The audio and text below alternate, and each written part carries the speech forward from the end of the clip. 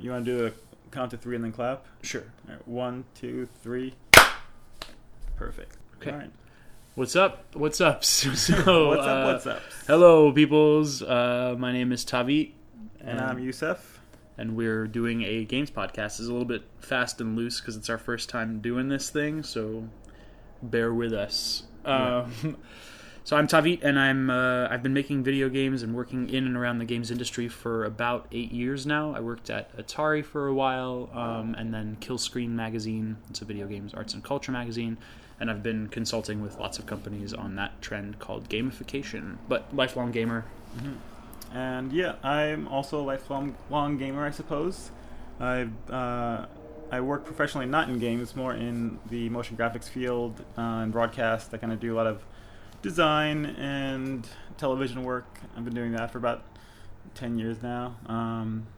And maybe, like, full disclosure, we went to high school together, so just so that's out there. So you go way back. Yeah. So I guess, Youssef, what have you been playing recently? I've been playing Red Dead Redemption, which is, everyone should know that game, but it's a Rockstar's foray into the Western kind of front. They did Red Dead Revolver. Did they? Yeah, they did Red Dead Revolver. So I guess it's a sequel to that. I never played that, but I had played Red Dead Redemption, when it first came out, and really enjoyed it, and I kind of wanted to revisit it because it's just such a really enjoyable world to be part of. Like, just kind of like exploring that world and kind of experiencing the tone and the aesthetics of it. And I've been reading a Western story called The Sisters Brothers, which is kind of a short novel. I forgot the author, but it's basically follows two like Western style assassins during one of their missions, and has really cool writing and a cool perspective, kind of noirish almost on the Western take. And it reminded me a bit of Red Dead, so I wanted to kind of dive back into that again.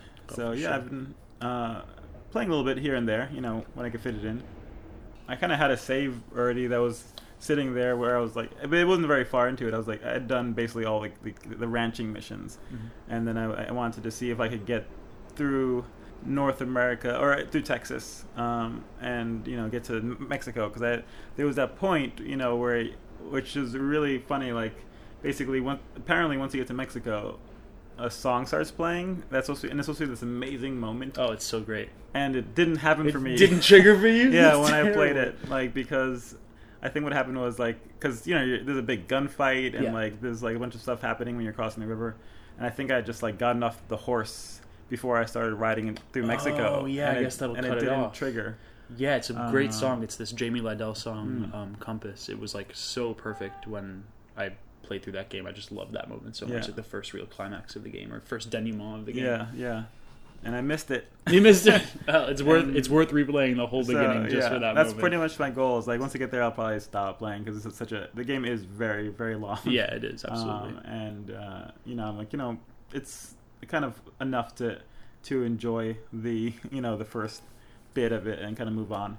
It doesn't drastically change. The environments are all different and cool, but you can't beat Texas. No, exactly. That's the Western milieu. It's awesome. I think it was just such a great game for its writing. I'm glad that that you said a short story or a novella brought you back to it, because I thought it was one of the most exceptional pieces of writing in any game of any genre that I've ever played. I mean, there are those standouts of Portal, for example, is such a great script and such a great vocal performance, but that game just killed me. The writing was so great, the characters were so well realized. Yeah. I've been all over the place. I've been obviously spending most of my time playing the game which shall not be mentioned until later, a star of our show, but then I've also been playing a lot of portable games. So since Smash came out, I've been playing a heck of a lot of Smash Brothers on the 3DS. I'm psyched to try it on the Wii U. I haven't busted that out yet, and I really enjoyed that.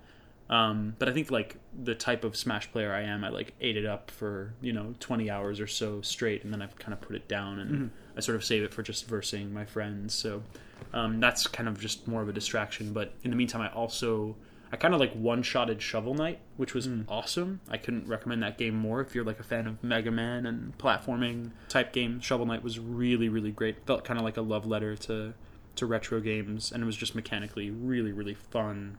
Just the right level of challenge, just the right amount of story for a portable. I mean, I experienced it as a portable game. I know it's also available on consoles, but it was just like just the right amount of story, but it didn't get bogged down by it, and it was really action heavy and fantastic. And so that was great. It's a fun game for sure. I played it as well, and I really liked the way they brought.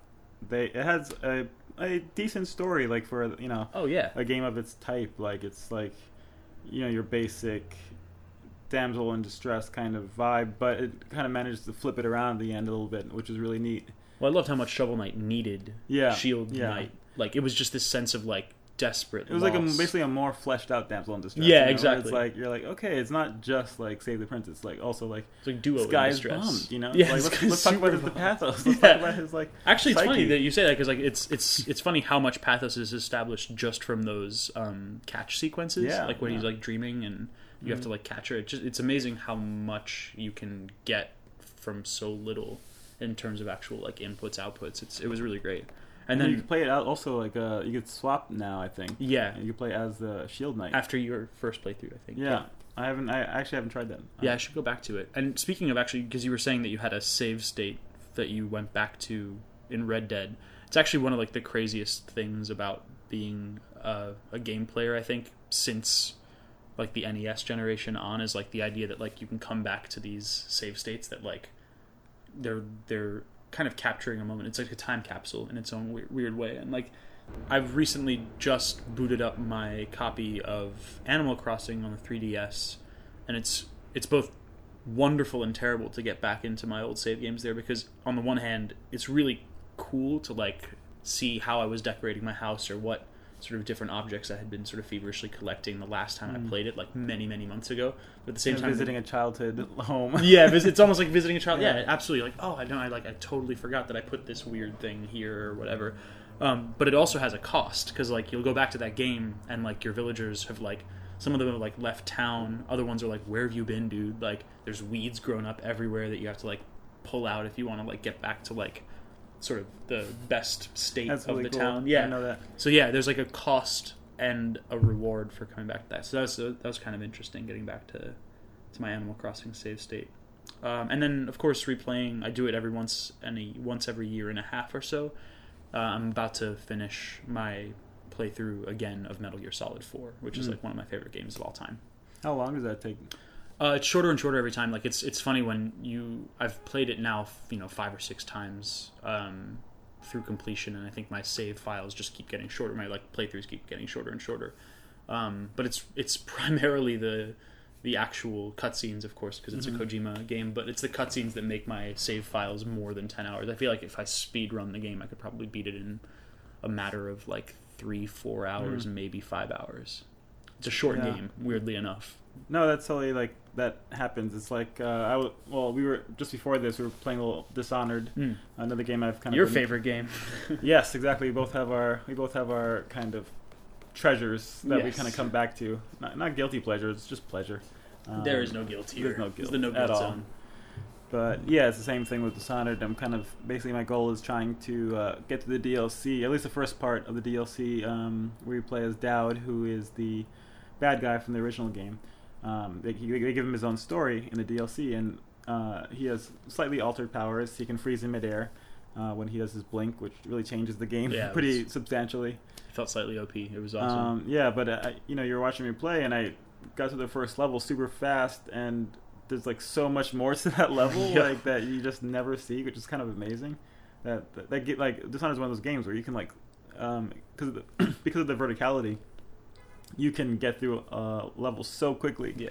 Like I remember they were talking about when they were demoing it at E3, like people would like get through a level in 2 minutes that was meant for like a 15-minute demo, and then like they'd be like, "Is this right?" They were like, "Yeah, that's about it. That's true." Like the tower level, like in the main game or the Tower of Dunwall, where you kind of go through that bridge. Yes, and, I remember that. The bridge has so much verticality to it that you can kind of hop from rooftop to rooftop, hit the bridge, and like just like cover so much ground really fast because of the blink mechanic that you can. Yeah, the variability of how long that game takes is kind of crazy. It is. Actually, I think the last time I experienced something that was a game that was so flexible that it had that much breadth to it of possibilities for getting through the critical path was like Crysis 2. I remember because I'm like I love stealth gameplay. Like if there's a stealth route and if there's a no-kill route, I love taking it. That's just like the way I've always loved to play games since like the original Metal Gear Solid. But in Crysis 2, I realized that it was almost too much of a good thing, because the game really gave you an assault, guns blazing route to take, but it also, every situation had a stealth way out. And I remember just a few missions in realizing that because of the game engine's flexibility about the critical path and my own, sort of preference towards stealth, I was actually like basically no conflicting through the game. And it was wonderful in a way, but it was almost too much of a good thing, because I realized I was like, oh, that was the end of the level. Like I didn't see a single enemy, or like a single enemy didn't see me. Like I have not fired my gun once. It was basically that invisible cloaking power. That power crouching gives through so much, the entire game. Options. Crysis 2. It was interesting. It wasn't my favorite game. I didn't even finish it, I don't think, but yeah, some of the game that kind of drags on a bit toward the end, where you're like, I get the point of this game. I've done this. Yeah, and the last level was kind of interesting because you're like fighting on like Central Park, but it's like been ripped up out of the ground, so it's floating in midair. Badass. It's like such a crazy idea for a level, but So yeah, that's what we've been playing. Yeah. And I guess it's time to finally mention the game with no name. The star of this this episode, or this podcast for us right now, is Wolfenstein: The New Order. By Machine Games. Yes. And their first game as a studio. Yeah, it's their first game. A lot of those guys were they were from the Starbreeze Studios, and Starbreeze Studios, actually, weirdly enough, I worked with those guys on the Riddick games at just maybe the year that I left Atari. We had come out with Escape from Butcher Bay, or wait, no, maybe it was the other one. It was the Dark Athena game, but it was bundled with Butcher Bay. So Starbreeze, incredible studio, super, super talented. The Riddick games are great. If you haven't checked those out, check those out. And a lot of those guys, a lot of the key staff from Starbreeze ended up going over and starting this studio, Machine Games, and Machine Games' first game was Wolfenstein: The New Order. All that to say, basically, that there are, I think, some weird comparables, like comparisons between Wolfenstein and Riddick that could be made, and some major differences as well. But I just wanted to bring that up because the staff that made this game are incredible. Those guys, having worked with them, they're like one of the most talented group of game developers that I've ever worked with anyway. Super, super cool, super good at what they do, very thoughtful developers. And I think a lot of thought went into Wolfenstein. Like, what were your sort of general impressions of the game as a game before we get into like the deeper analysis of it? Like, did you enjoy it? Do you like the game? Yeah, I did. It felt like a very kind of cohesive shooter in a world, or in a market of kind of shooters that have really been disappointing for a long time. Like at least in the first-person spectrum, so much of first-person shooting has been kind of focused on multiplayer, like kind of trying to copy Call of Duty, trying to hit that market.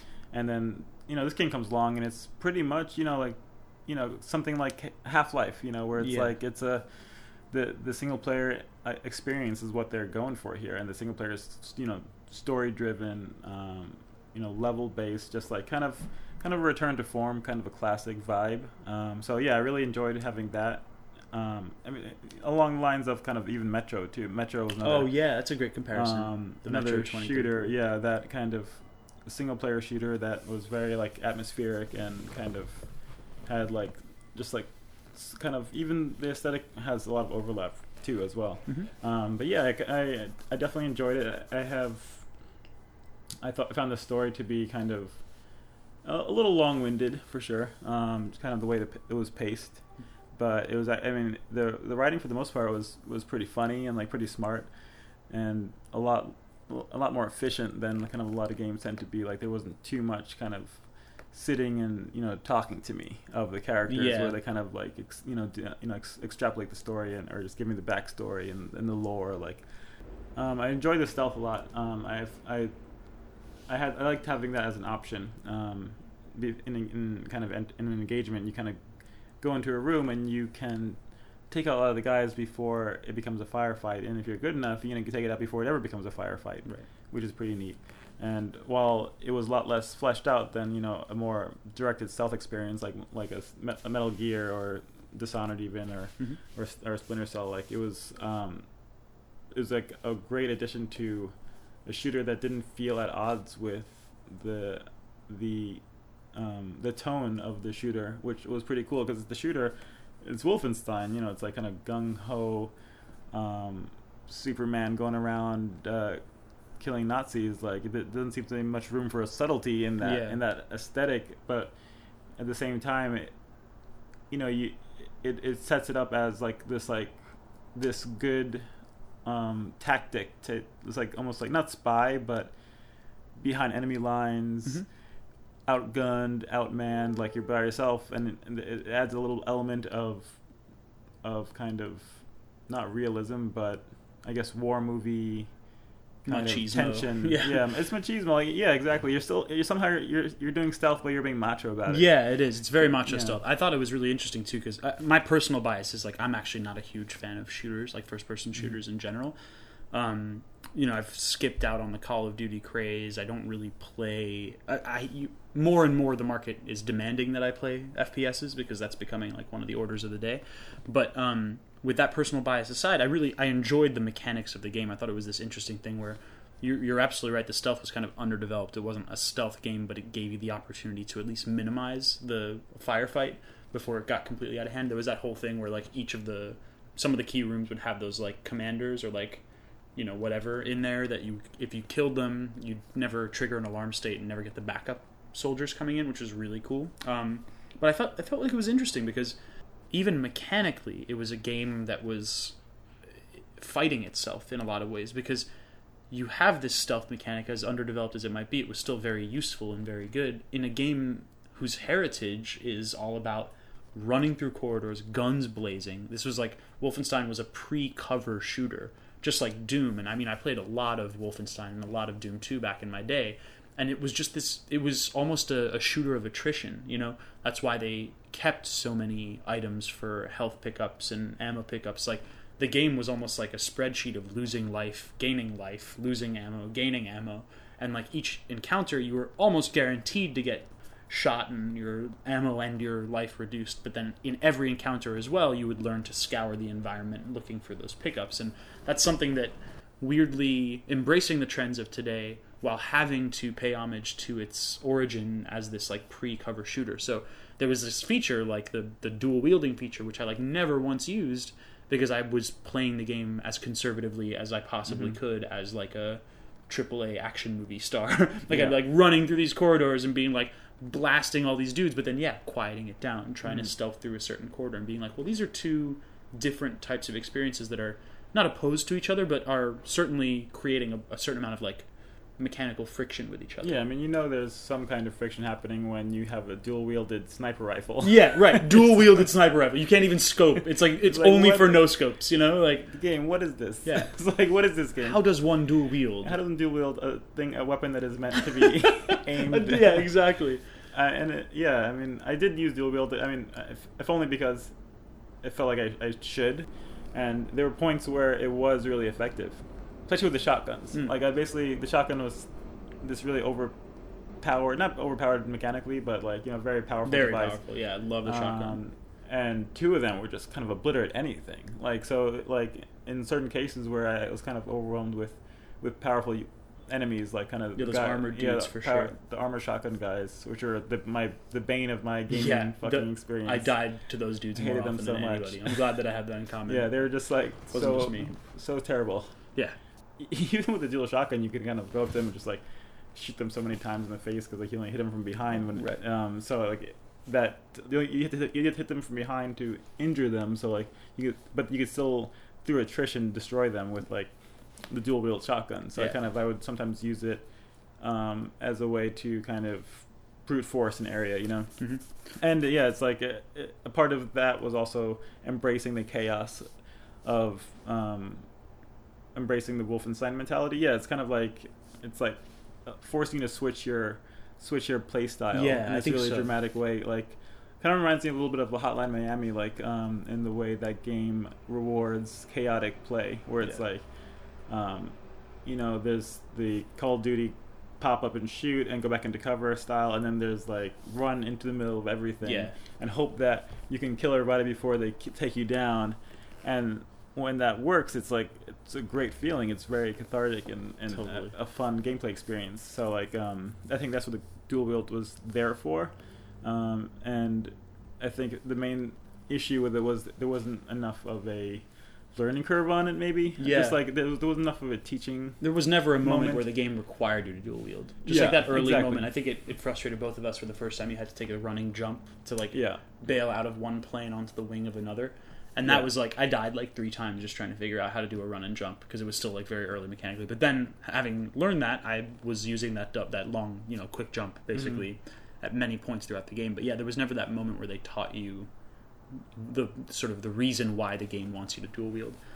I also thought, just on a sort of purely technical note, like from a game design and from a engine structure standpoint, there was like, I mean, id or ID's Tech 5 engine was used to make the game, and I played the game on the PS3, and honestly, like, there were many times where the whatever the process of buffering in the textures in the environment that they used for the PS3 version was so broken. Like it felt like the game was constantly streaming. So it had this unfortunate effect where if I stood still and stared at a wall or a table or an object long enough, the texture would, like the full res texture would pop in. But the moment that I turned my head or moved away from that area, everything would kind of go back to this, like, almost like the low graphics setting version of the game, which was just running constantly in the background. So like downloading an image on a it just 56K modem. Exactly. Yeah, it felt very and it was just like it took me out of the. It was a beautiful game when it was fully loaded. Yeah. Even on the PS3, but the problem was, I think the only way to fully load any texture was to stand still and stare at it. And this is less of like a coding issue. It's more of just like a game design, bells and whistles kind of thing. The whole game felt very, not floaty, but it felt like there was no weight. And maybe I've become spoiled because I played the PT demo on the PS4. The head movement, the naturalistic head movement that's going on in the PT demo, it made me feel and the lack of it in Wolfenstein, really just moving, I felt like I was floating through a dream with no weight. And I know that that's a part of the aesthetic, probably, of being a badass who like can carry 27 weapons at once and whatever. But the combination of like zero sort of visual tactile feedback on movement, and the fact that there's so much loot gathering in the game, but it's loot gathering a la sort of any other Bethesda published game, which is just like object is sitting in front of you, press the activate button to collect it, object disappears from view. And when you were just playing through Dishonored right before we started recording, I realized how amazing it was that the tiny little step that they had an object that you loot fly towards the screen and then disappear in that split second really just makes it feel that much more weighty and physical and tactile. Yeah, like the Dishonored thing was funny because whenever you eat food in that game, you kind of have the crunching noise. Yes. But then you also see the food flying at your face. Yeah. But it creates like almost a comedic effect where you're just like, you're just like things are flying at you like from like eating like whale fish food and it's like dog food blah blah blah, and it's just like all kinds of food are flying at your face and you can never eat too much of it. Like they don't like do a cap where it's like healthful, no more food, which Wolfenstein kind of does, and it is kind of annoying when it does that too. Like when you're like just let me pick it up, Wolfenstein, just like let it not do anything, because like you're going on things and you're like too much armor, too much health. Yeah, exactly. And it creates like a distraction. It's a distraction because you kind of go through that bit of the game, that bit of the level, and you turn around and you're like, oh, there's more stuff. It's like, oh no, I think I don't need it, and you're just like kind of constantly trying to remember if you tried to pick it up before. And you played the game on PC, right? Yeah. So you didn't have any of those like texture pop in problems. No. Technically, it ran pretty well. Good. It ran well and it looked good.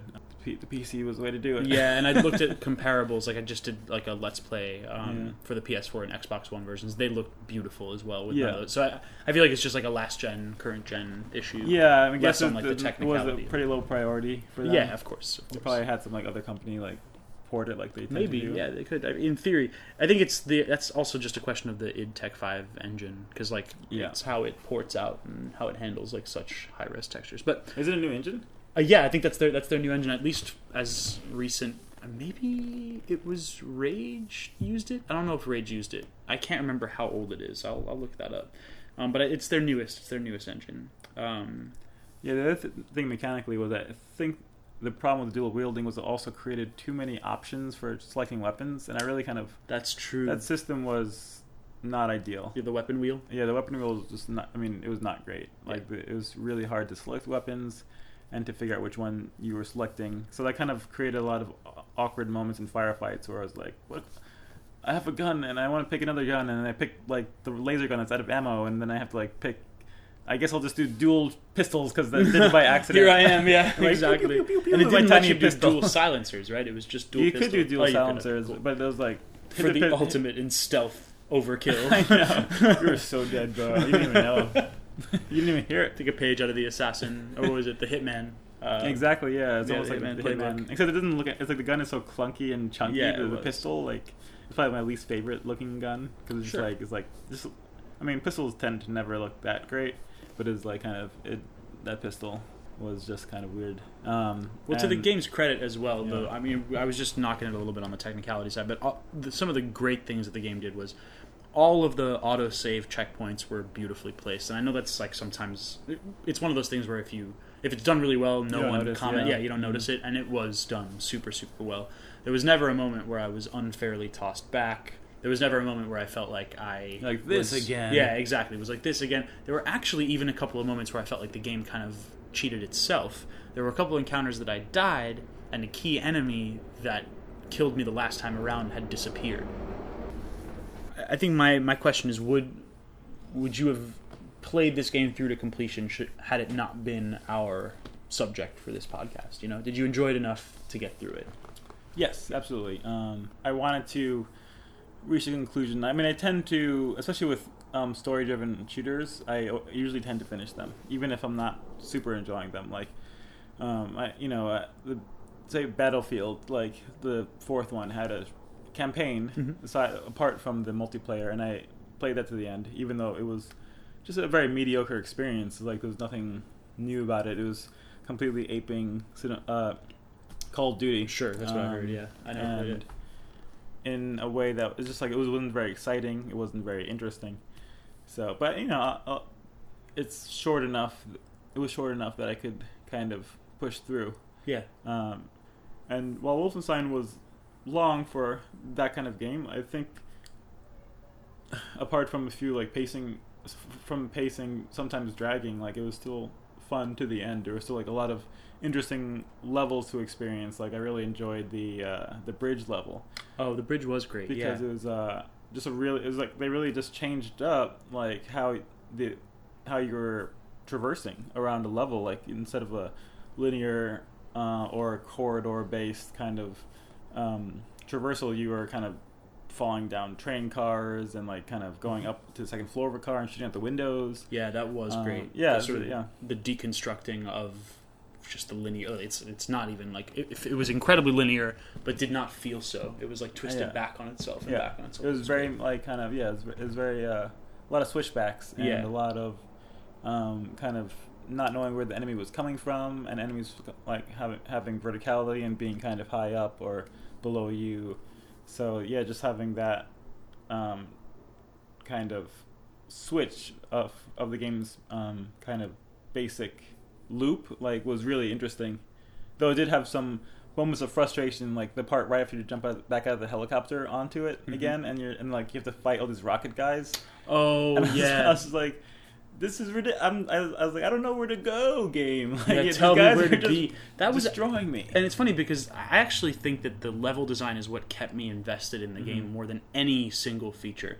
The map, the way that they handled the map was actually quite brilliant. You were given a sort of large overview of the you would hit the map mode, you'd see where you were, and the direct area around you would be fleshed out or mapped out. You would actually see it, all the outlines of the walls and the areas you would go to. But then there was all the maps fit on a single screen, so you could almost get a sense of where you hadn't been yet. And in my sort of completionist light way of playing every game, I love seeing everything that the designers and the coders have put into a game environment, even if I don't like 100% a game. So I loved that I could just be in this weird, secrets-filled environment and have this weird sense of a completion bar as my map. Like, I'd be like, oh, I just haven't been to this darkened area yet. Like, let me just go there, even though I know the exit of the level is right here. So that really worked for me. I haven't seen that room yet. Yeah. I also have to say, I think if it weren't for the assignment of making that game our podcast focus, I probably would not have made it all the way through the game. Only because, and this maybe might lead us to like talking more about like the narrative side of things, I felt like the game was incredibly slow to start. And it extended, I think, well beyond the 4th or 5th mission, where I still felt like the game was introing, and I was like, well, how long could this possibly go on? I kept on, I don't know, I guess, are we ready to talk about narrative stuff? Yeah, let's do it. Alright, so basically, like, this is a tough one. I kept on wanting, it's really weird to say this, I kept on wanting the Nazis to be more Nazi.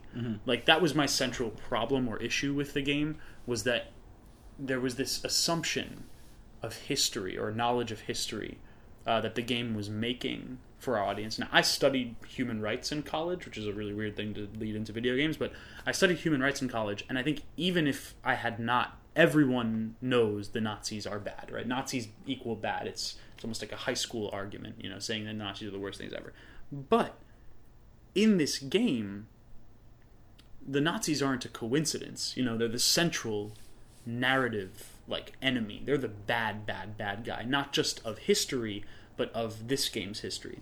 And I kept on wanting to see more evidence of evil. Now, it was everywhere, right? They had references. The game had tons of references to the various flora and fauna of evil that the real Nazis had committed. There were references to weird medical experiments and torture. There were references to concentration camps and of ethnic cleansing.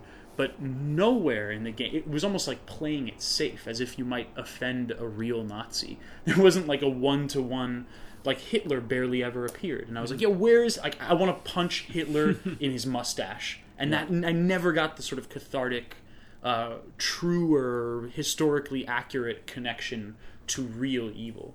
Yeah.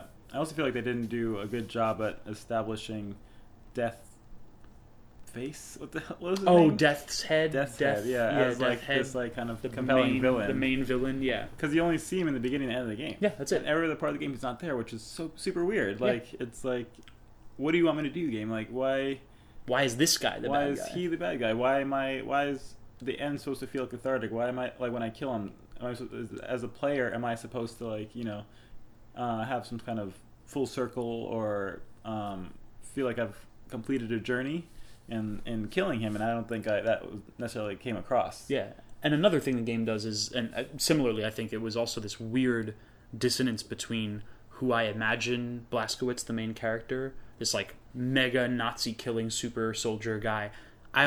He's so rough and tumble and gravelly voice, and like the guy gargles with whiskey, almost so much so that I never fully believed or trusted the narrative aspects of love, like his interest in Anya or whatever her name was.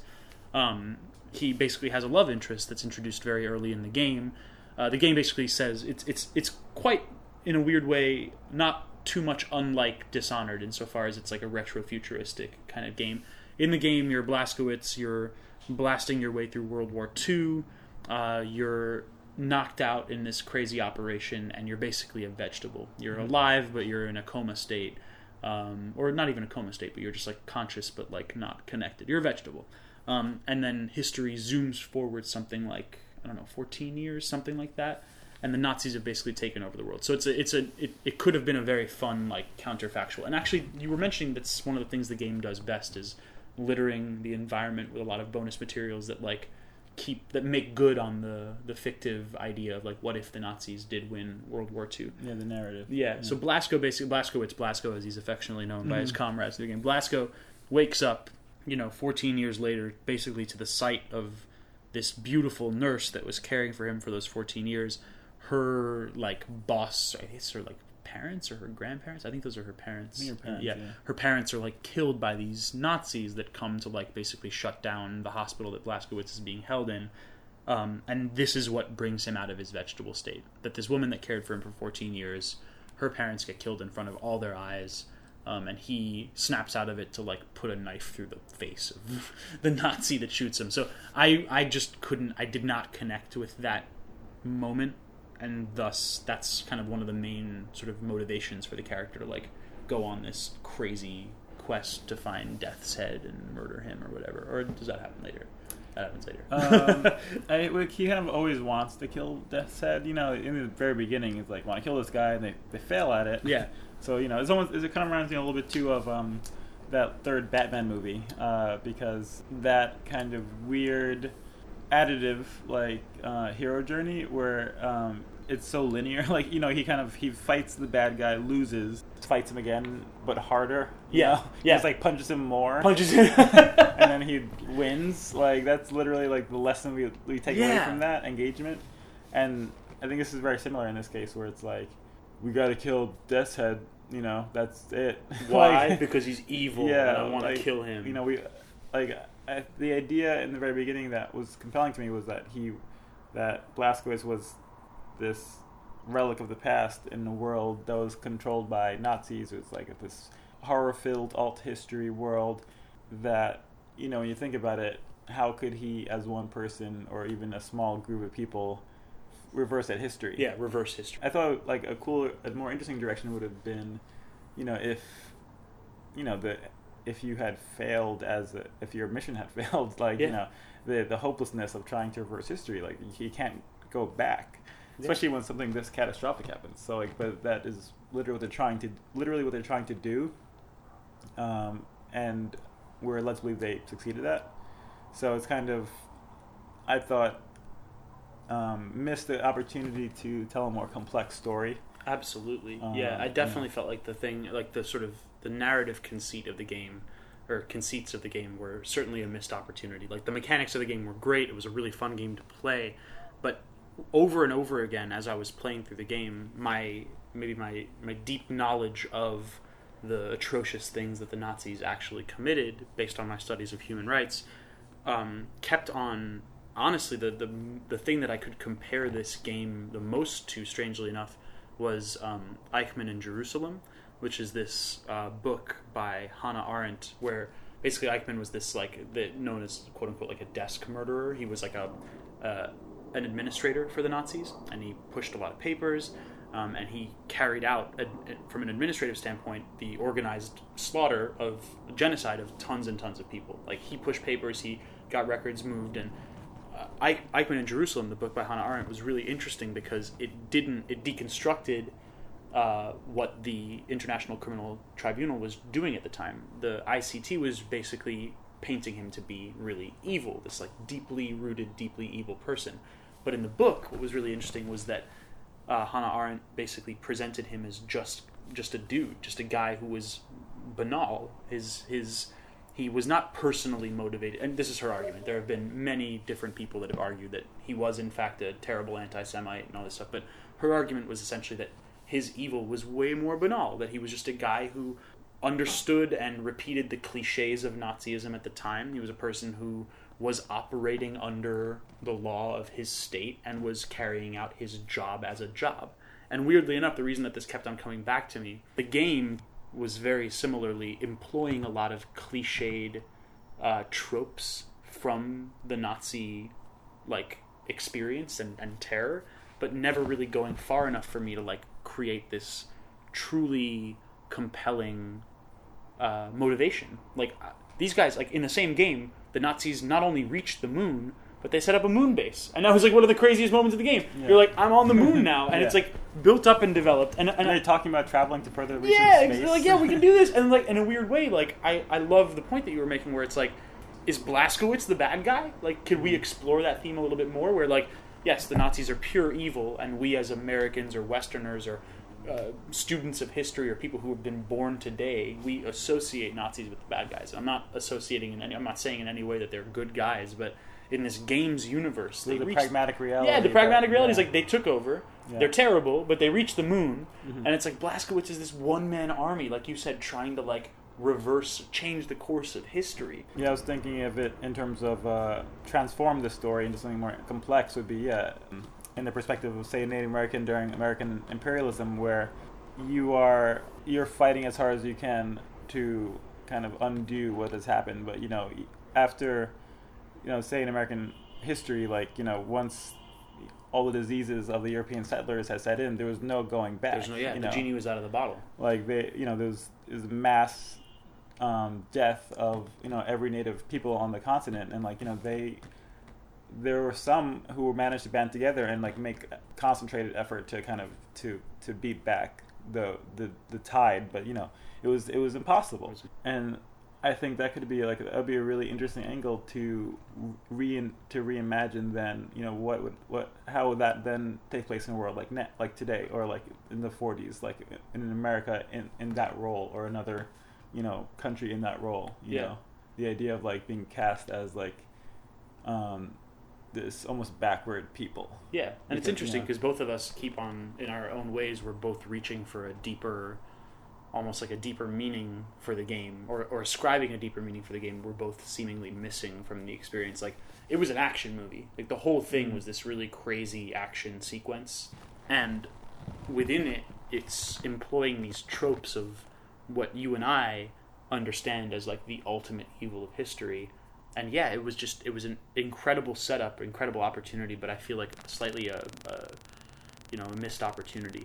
I think it's worthwhile to bring up, Inglourious Basterds. Comparison point, because, I mean, to a certain extent, the movie does rely on kind of historical context to kind of set up all the main tensions of the plot. While there are examples of Nazis being evil, we're still like kind of expected to bring a little bit of our historical kind of understanding of the enemy in the movie, and that's almost what makes it, what allows it to kind of maintain a comic booky vibe of kind of overblown action and blood and kind of like a revenge fantasy kind of premise, which I think a lot of Wolfenstein is also playing on a little bit as well. Absolutely. Yeah. And I think it's really interesting because on that sort of A to B comparison, Death's Head versus Christoph Waltz's Jew Hunter character, like there's no comparison. Like, no. Christoph Waltz, it's an Oscar-winning turn. Like, it was such a well-developed character, due partly to Tarantino's great writing, but Christoph Waltz's performance versus Death's Head, who was just this like cartoonish sketch of an evil character versus like a fully developed evil. Like, I had no idea or no reason why Blazkowicz was so obsessed with him. Obviously, there's this one scene early in the game, spoiler alert, where you're forced to choose which of your allies you have to kill. Death's Head's basically got you pinned to the ground, and he's like, you have to choose which one you're going to kill. And both Yusuf and I allowed the choice to time out once or twice before we made the choice. But that's it. That's kind of what you're given as the main meat. It's like, oh, they like made me choose which of my allies I'm going to kill. And it's, in a way, that's supposed to be the personal motivation, but it just felt like way underdeveloped to me. Versus, I think it's a great comparison for Inglourious Basterds, where it really goes not only into a fantastic revenge plot, but shows us a lot more of the gruesome inner workings of terror and terrible shit that we could have expected. And a lot of it is Christoph Waltz's amazing performance, of course, but yeah, it's kind of an evil, kind of a psychopathic evil, so twisted that it doesn't have kind of the any kind of moral compass or self-consciousness, just like a good character development of a twisted evil mind that gets the audience on your side, gets the audience on the side of the Americans and the German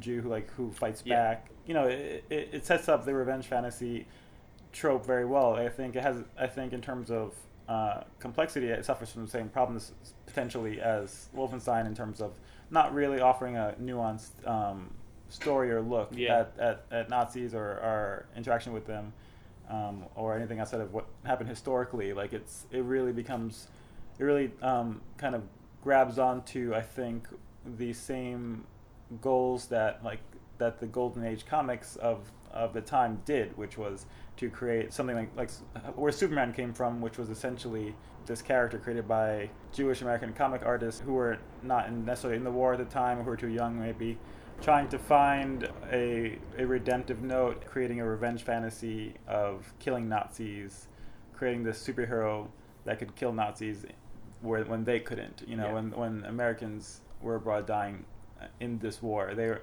on the home front. Were just trying to create this story that made them feel a little bit better in this really messed up world.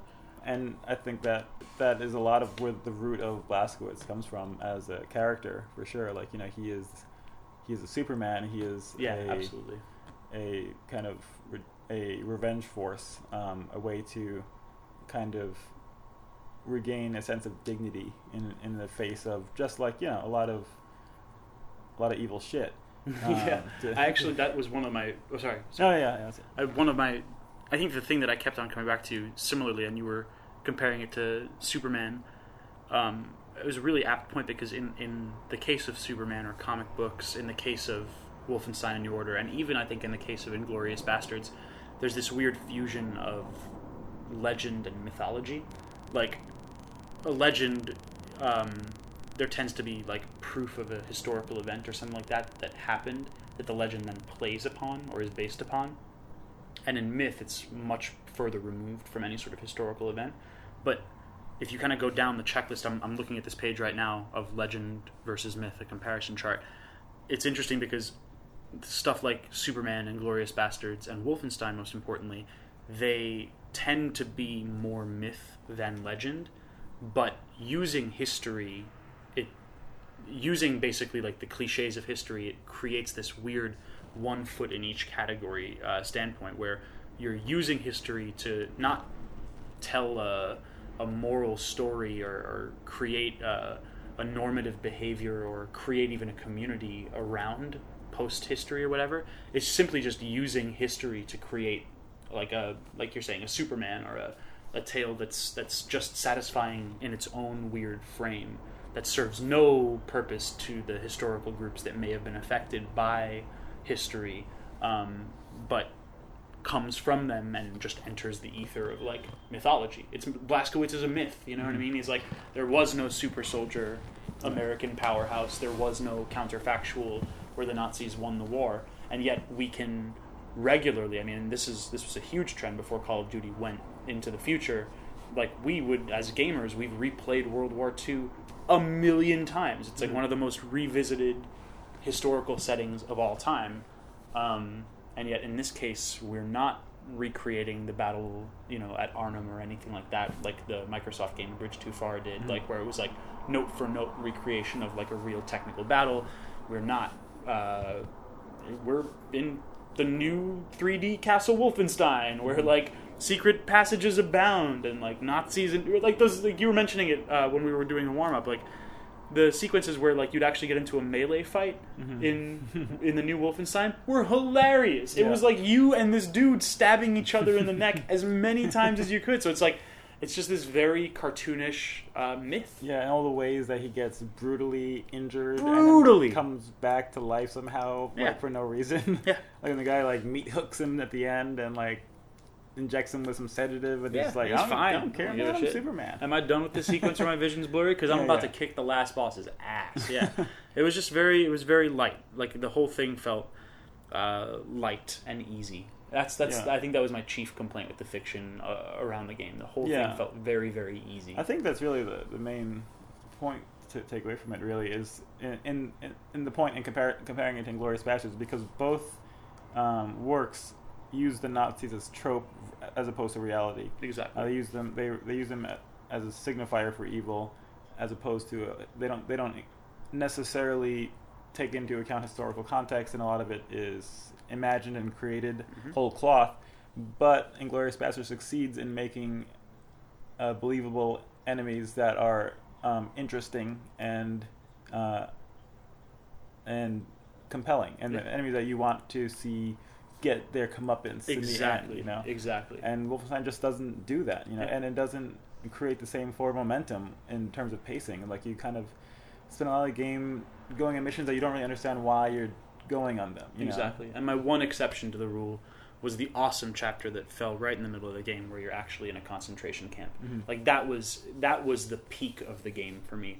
And it was, it was as much shooting as any other chapter in the game, but they did all of these great little set piece moments, like when you're marching in place to actually be processed, when you're working the gears of this gigantic machine that you have to then throw, like you basically like sabotage the machine. All of those moments where I, as the player, had to experience atrocity or, simulated atrocity, and then immediately afterwards got to shove my knife in the neck of the evil Nazi guy, that's when it worked. And that was the peak for me, and the game's beginning and end really never hit the same peak as that one chapter did. That was like my favorite chapter. And what do you think of the introduction of the kind of Yiddish character, scientist guy? It was funny because at that point, just as the game introduced the like crazy Yiddish sphere technology thing, that's exactly when my brain had already picked up on like, well, is this game ever going to mention the Jews? Like, is this ever going to be like, is the real atrocity of World War II, of the Nazi Party, ever going to be touched upon? And you get this like very, Yiddish, luckily it didn't go too far into stereotype land, but this very like, Yiddish accent, like, like doing this like very Billy Crystal. Yeah, very Billy. Thank you, very Billy Crystal. It saved me, man. And it felt more like a conceit. Like it felt more like, oh, we gotta like hit this. We gotta hit this mark. We just gotta hit this mark because that was the one character. Yeah. And everybody else was this, and Poland was obviously also atrociously slaughtered and a terrible, terrible victim of Nazi atrocity during World War II. The game is this like very Polish fiction from a Swedish studio, weirdly enough. That's interesting. There was that one Jewish character, and it really it felt one black character. Yeah, it was exactly. It was like the token. We got to throw this guy in, and that's kind of how it felt. It didn't feel very fleshed out. Yeah, like I felt like I was like, when he came on, I was like, okay, all right, let's talk with the Jews now. But they kind of like, I feel like they're probably afraid to broach it. And that's a weird thing. That I'm glad you said it. It really at times felt like they were trying not to offend Nazis. Everything was just like what or is Germans. or I guess or Germans. Like Germans have done a pretty incredible job as a society acknowledging the great evil in their history, and I think that by definition, Nazis can be offended. It's one of the most offendable groups in history because it's one of our most evil groups in history. And so in that way, I felt as though punches were being pulled by the game. Like maybe we shouldn't offend the group that we're historically taking the piss out of and shoving a knife in the throat. I'm thinking it might not even have been that as much as not wanting to portray the Holocaust in any light that could then be criticized by say any Jewish group who had heard of the game.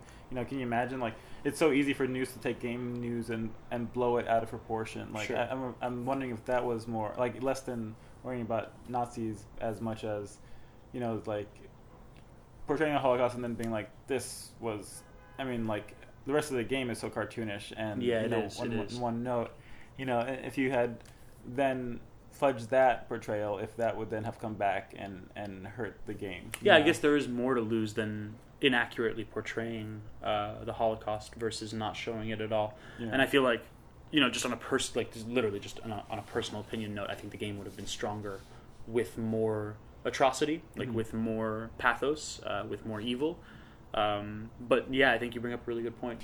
I think it does come back to the Inglourious Basterds comparison because they don't really bring up the Holocaust there either. No. And even though they do have a big aspect of it being about Jewish persecution, being as one of the main characters is a Jewish woman trying to survive and in hiding essentially. But at the same time, again, it's just because the bad guy is evil, or because his personality, his character is compelling, as opposed to here. Yeah, I think it was just lack of compelling, interesting characters, Yeah, totally. I think that was the game's biggest sin, just lack of compelling characters. Because mechanically, awesome. I think like my sort of final takeaway from the game was like super fun to play, really great like pacing in terms of the action moments of the game and the exploration moments of the game. Loved that we're getting back to like health pickup type shooters and less like auto recovery type shooters, but just not compelling enough. Not compelling enough in its fiction. And the pacing was really drawn out in ways that didn't benefit the story. Like, you know, it could have been a lot better just having trimmed off a lot of the fat, you know, because even with the romance, you know, like I liked part of it, some of it, you know. I thought it was kind of, it had some smart writing to it, you know, like ducking out for a quick sex rut. And, like, that's right. Next to like the dudes, like next to the other insurgents getting annoyed at them. Yep. That was cool. You know, it was a little real. You know, like it wasn't like all dreamy and like, you know, soft lit, like gross polygon rub against each other. So that did happen. Yeah. But there was like, it was still like a little realer than a lot of video game romances, which I appreciated. And I love that she wasn't a spy. I love that they just allowed her to be. Yeah. I was waiting strong. for it. Yeah, it was a strong female character that was self-motivated. She had her own life. She had her own existence. She was a useful part of the entire resistance, and she didn't end up being a femme fatale. I was like, hats off on that decision. That was great. Mm-hmm. Yeah, though I mean, she of course was damseled. She was damseled. She was damseled. But yeah, she was. Like, she was never fridged. Yeah, exactly. So it's, you know, kind of blessings in that case, I guess. Yeah, I guess so. And I liked her backstory, like kind of the one that they had delivered through the audio logs. Like, like kind of the. She's like, oh, that was me the whole time, you know. My sister was like this person killing lots of Nazis all the time. Yep. But it's actually me. I was like, okay, why couldn't she have killed some Nazis while we were watching the game? Exactly. As opposed to go sit at the desk and type a bunch of shit, you know. Maybe if we're lucky, that will be the DLC. We get to see her pre-story as like the nasty Nazi killer. That was like cool pre-story. Like, what was that game? You know? Where was that game exactly? And that was like all stealth.